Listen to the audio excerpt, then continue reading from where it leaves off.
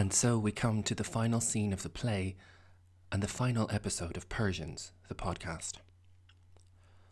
Aeschylus and Nuala have taken us on quite a journey thus far, building us up to the appearance of the Persian king, Xerxes.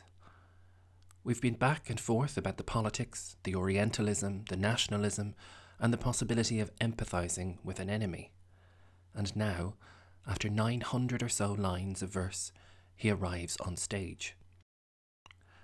There's actually some scholarly argument over whether or not he arrives with his canopied chariot, but I'm happy to take the advice of our expert contributors to this podcast, who believe that Xerxes arrives alone.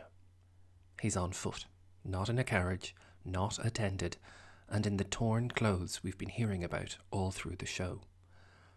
This is a horrible contrast with the wealth of Persia that we saw from the beginning, the chorus, the queen and her golden chariot, and now this broken man shows up with nothing. This humble appearance is to be expected, of course. Athens defeated Xerxes, so naturally when he is brought onto an Athenian stage, it will be in a wretched condition. Nevertheless, Aeschylus allows him to speak, allows him to express the breadth of his suffering. As ever, he uses everything that the form of tragedy makes available to him. And, as Professor Edith Hall here describes, the art form is quite an extraordinary synthesis. I know, it's as though they came up with this Gesamtkunstwerk out of nowhere.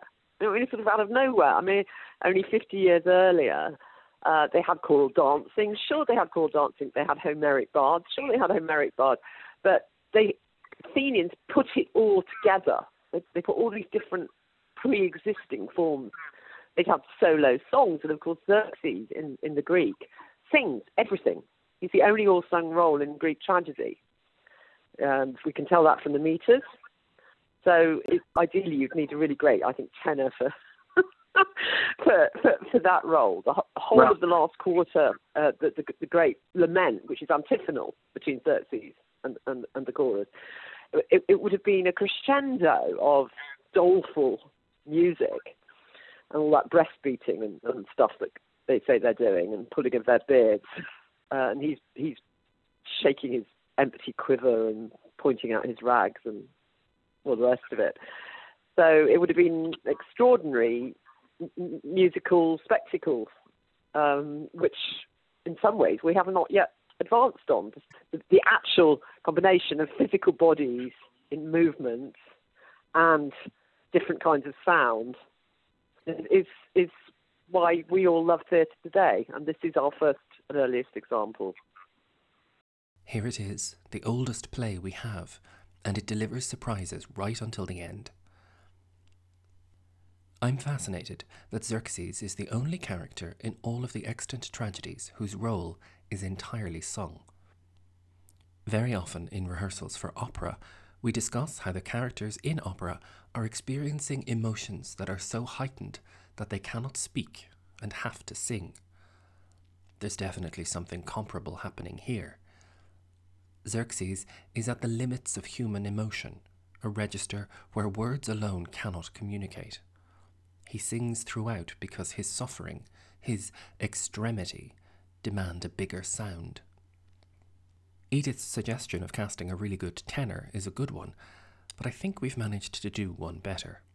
We worked for this show with Irla O'Linnard, who is not only a great singer, but also an artist who is deeply involved with and connected to Ireland's traditional music and styles.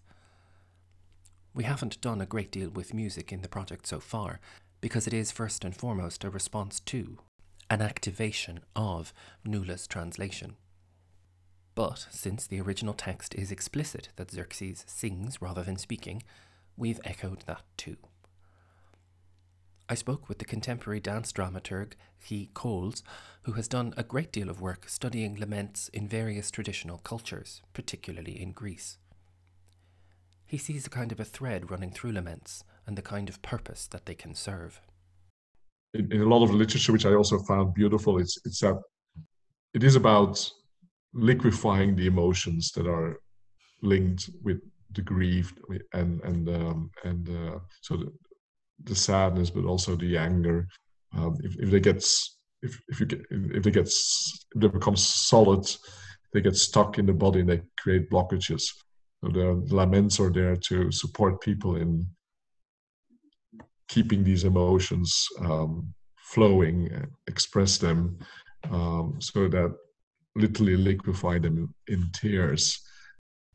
This process of liquefying emotions sounds rather similar to what Aristotle calls catharsis, one of the reasons we enjoy tragedy. We experience an emotion, we share it at the theatre, and we feel better for that release. We can only imagine how it must have been for an Athenian audience to witness Xerxes leading a lament for the Persian dead, not even a decade after Salamis. As we discussed in an earlier episode, Athenian tragedies could put foreign or mythological characters on stage as a means of allowing the audience to access their own pain, their own memories. But to do so via the character of the city's greatest enemy was truly extraordinary. In Greek culture, it was usually women who performed laments during funeral rites. In tragedy, this wasn't always the case. In plays by all three major playwrights, we have laments that are performed by men. But this one, by Xerxes and a chorus of men, is probably the wildest in the canon. Often, in Greek tragedy, a character is announced before they enter, or the chorus will spot them on their way onto the stage.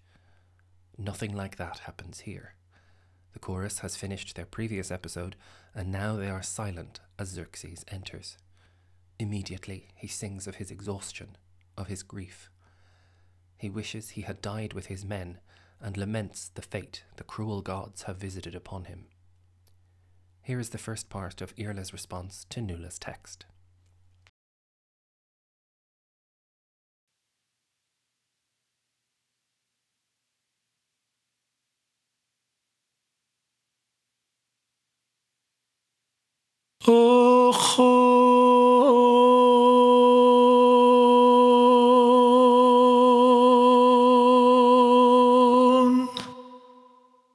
Istruveloch maratoem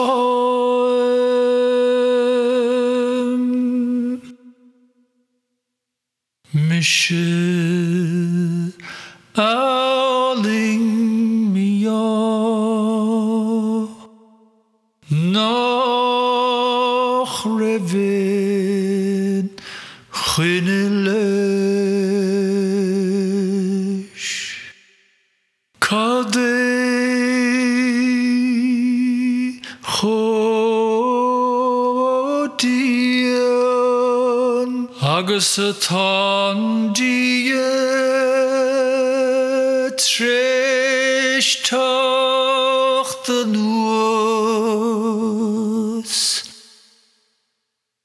erchine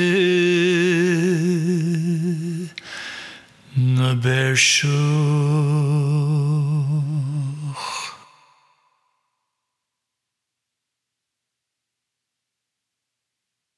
O Mushrach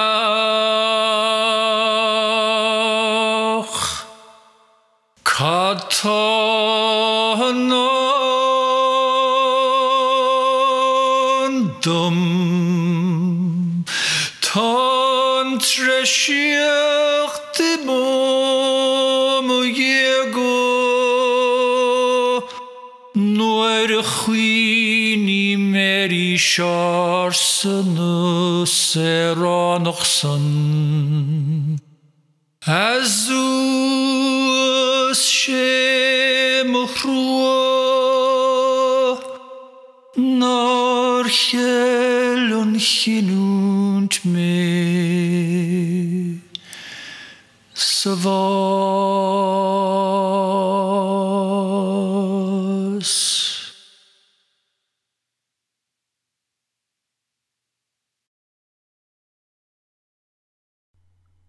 The chorus matches Xerxes' grief for the whole empire of Persia, the very earth lamenting the men she bore, now that the youth of Persia, the flower of the land, has been cut down.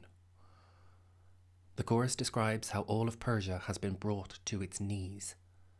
This might even be a stage direction from Aeschylus, encouraging Xerxes too to kneel.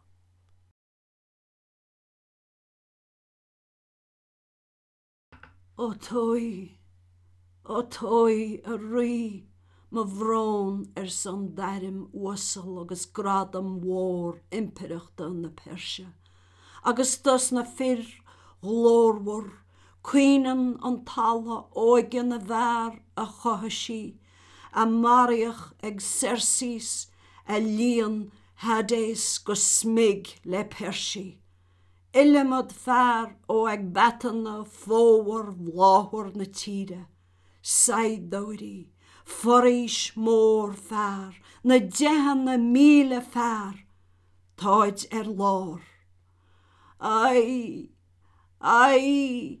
son na gócht anhain, a rí na tíre, tá tír na háise titithe chun na glúine. Lí ú fásach, lí ú fásach. Xerxes exclaims that he has brought disaster to his family and to his country. The chorus answers that they will welcome him home with a tearful lament.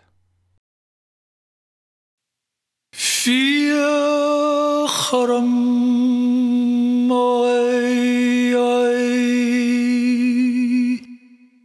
is still true me time in ruchan tabushtuch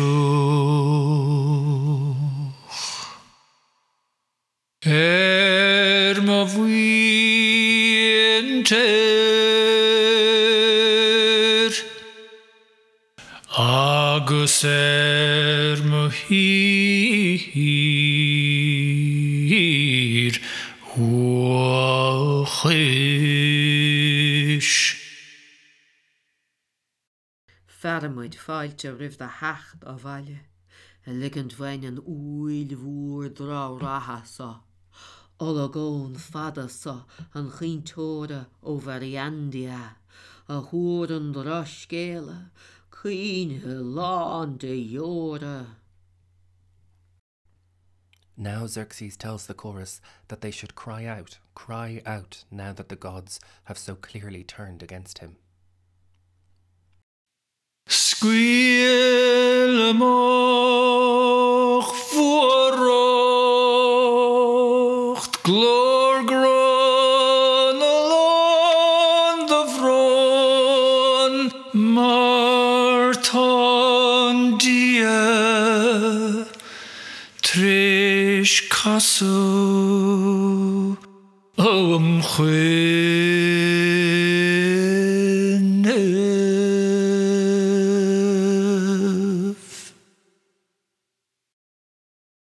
Scuile memach mo glór brónach variar ag tórt anóra do allint an fabul agus cahir ma bhrethe a chuinan na tabustí a hála muir.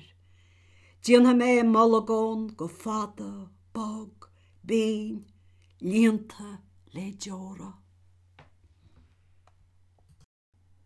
At this point, we get yet another list of the names of those who have died.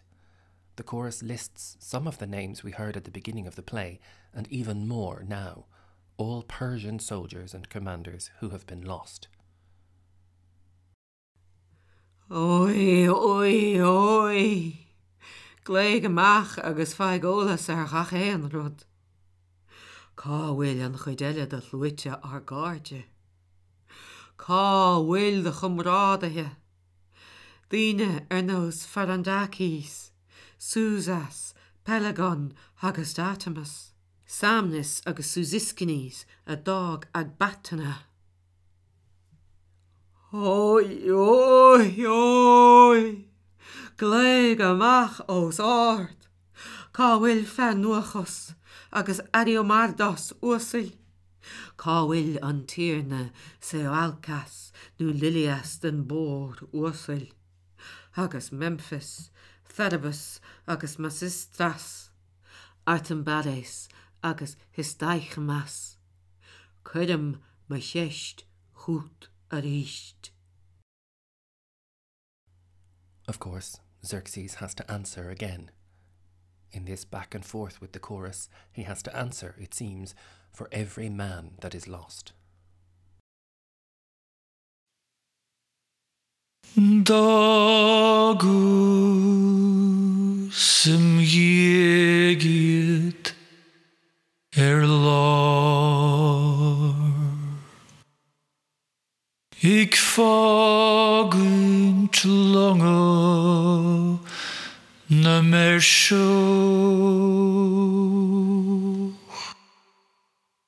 Ik dalamach Hanif halamis.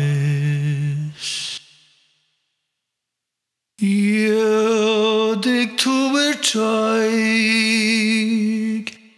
an gohos to garo. Agus cad maiall an bhar a bear das na Persi, de húl fiar dílis a chunig gachrod, an té a choir an na dehan na míle, an mac a bear a bhí ag Botanicus, vig Sasamus, vig Megabates, agus Partos, agus Olabares grí. Ág tú de dhéiad? Ága tú I de dhéiad? Ó, son am rón. Ein sin tú nithe olca ar gach olc a hárlad as na Persi airarc. As you've been hearing throughout this series, there are a great many non-verbal cries written into the text of this play. These come straight from Aeschylus. In English, they can sometimes feel extravagant, but Irish seems to have more space for them. We haven't shied away from them, and they give room for even more emotion in performance. Yo, yo,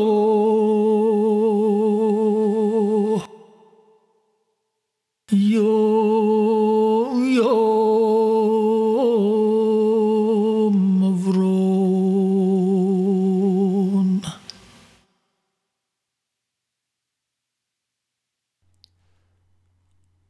The scene continues to shift, as now Xerxes seems to take control, even if it's only control over the lament that he and the chorus are performing. He leads the chorus through the final segment of the play, encouraging them to row and rock like the oars of a ship. This has echoes in the physical call and response of certain Irish rhythms and traditions that Nuala has woven into her version of the piece. Xerxes instructs the chorus to wail, to cry, to tear their robes and beat their breasts. This extreme display of grief, of vulnerability and pain seems almost too much. Even if Aeschylus meant it as a demonstration of Persian decadence, such emotion was undignified to the sober Athenians, it goes beyond a display and really moves us. Perhaps the acknowledgement of all this loss is what will enable Xerxes to continue. In Irish culture, we have our own very distinct form of lament called keening, from the Irish word cuine. Keening is performed at traditional funerals, although it's rarer these days. The cuine is also a poetic form, the most famous example of which is Cuine Art O'Leary, the lament for Art O'Leary, by Eileen Dubh Ní Chonaill. This poem is one of the most famous in our language, very often studied and highly influential. Seamus Heaney used its very particular rhythms when he was working on his version of Antigone, The Burial at Thebes. The work is still at the forefront of the Irish imagination, as a beautiful new book by Doireann Ní Ghríofa has just come out called A Ghost in the Throat, in which she describes her own personal relationship with the text and crafts a superb new English translation of it. This lament, this cuine, is the gateway text that helped me imagine an approach to Greek tragedy in Irish, a powerful piece of poetry by a grieving woman from the south of the country. Irish versions of Greek tragedy have graced stages and filled books for at least as long as we've been an independent country. Here's Edith Hall again discussing how The Persians was at the heart of some of the more notable early approaches. Gilbert Murray wanted to put it on at the Abbey Theatre in about 1908. He really, really wanted to put it on with a seditious undertone, he said, because he was obviously supporting Irish republicanism. So, and Yeats called Easter Rising, the sort of Salamis of the Irish intellect. Even though Easter Rising had failed, it kind of marked the birth of a new dawn of a new identity, which 6 years later came to some fruition. Anyway, I mean, people were talking about this play at the birth of the modern Irish Republic consistently, which is quite fascinating to me, that there does seem to be such a direct identification between Irish culture and the ancient Greeks. We've had mention of Lady Gregory and William Butler Yeats, two of the three founders of what became Ireland's National Theatre, and it's only fitting that we hear a little from J.M. Synge, their co-conspirator. His depiction of Keening, which he would have experienced firsthand in the west of Ireland, is haunting. The grief of the Keen is no personal complaint, but seems to contain the whole passionate rage that lurks somewhere in every native of the island. In this cry of pain, the inner consciousness of the people seems to lay itself bare for an instant, and to reveal the mood of beings who feel their isolation in the face of a universe that wars on them with winds and seas. They are usually silent, but in the presence of death, all outward show of indifference or patience is forgotten, and they shriek with pitiable despair before the horror of the fate to which they are all doomed. It's heavy stuff, but to me it sounds like he could be describing this devastating emotional climax at the end of The Persians. The affinities our founders felt with this play are still strong. We still know loss. This project may have been imagined as something of a conversation with grief or with our heritage, an attempt to look at our history through the lens of another culture. Like Perseus, we might peer at our horrors through this mirroring shield. For now, this project is only a blueprint, an attempt to map out a kind of performance that is proudly Irish, embracing our poetic and musical traditions and grafting them onto other ancients and imagining something new. This terrible year has forced us to stay apart, to sit alone instead of in audiences, in communities, or in theatres. This project feels a little like a lament for the theatre, for what we have lost in this pandemic. We, the people who make theatre, are the Persians. We have encountered huge, unpredictable losses. We might never have imagined we could lose so much. But we will come home. We will sing our laments. We will face what we have lost. And we will continue. This project has been a great labour of love, and it would not have happened without the support of Willie White at Dublin Theatre Festival, the theatre department of the Arts Council, and our amazing producer, Maura O'Keefe. It featured signature music by Mel Mercier and performances by Katrina Nivaraku, Breedney Nachton, Marie Mullen and Owen Rowe. We had conversations with Oliver Taplin, Edith Hall, Lydia Conyordu and He Coles, and of course the role of Xerxes was interpreted by Irla O'Linnard. Irla actually made a beautiful, rich response to the text, and so we are going to end the show with that in its entirety. A Ghost in the Throat begins by describing itself as a female text, a conversation between two great women. This Persians, Na Persig, is something similar, an ancient play given a new future in the voice of a brilliant Irish woman. A dirge and a drudge song, an anthem of praise, a chant and a keen, a lament and an echo, a chorus and a hymn. Thank you for listening.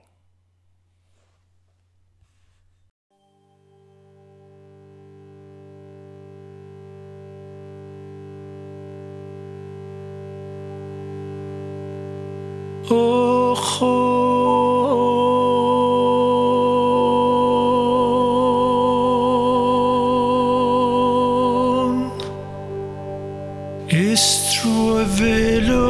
Istruveloch Maratom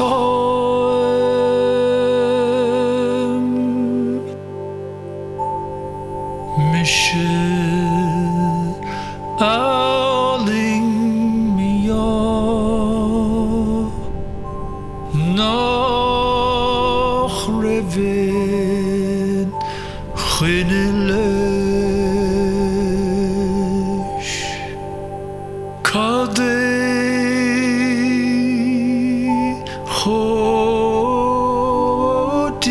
Chodian Agasatan Diet Trish Tachtanus Erchine Nabershuch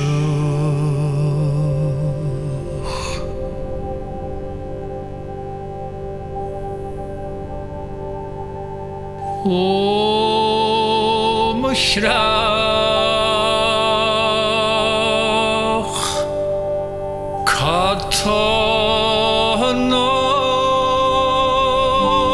Katanon Dum Ton Treshiach Timom Yego Noir Chwini Meri Sharsanus Eronochson Azus Shem Uchrua Nar Chelon Chinunt Me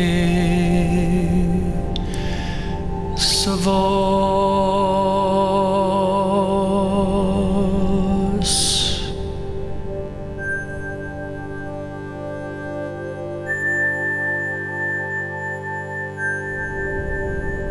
Fia Charam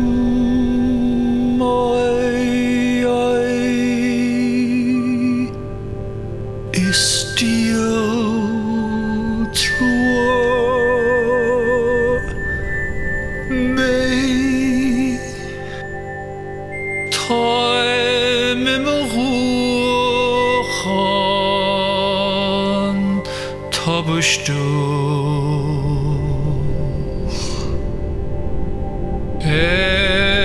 Mavwinter Agus Mohir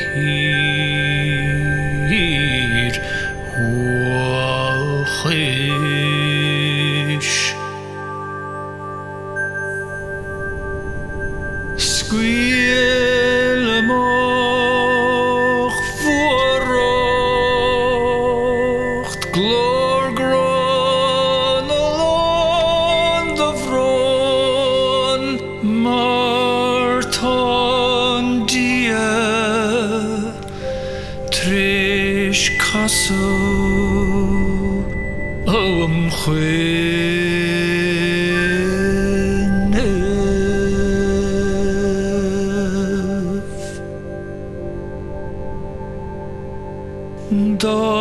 Dagus im Jegit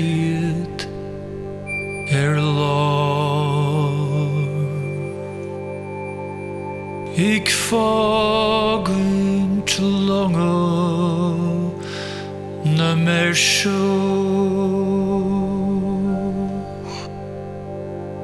Ik dalemach Hanif halamis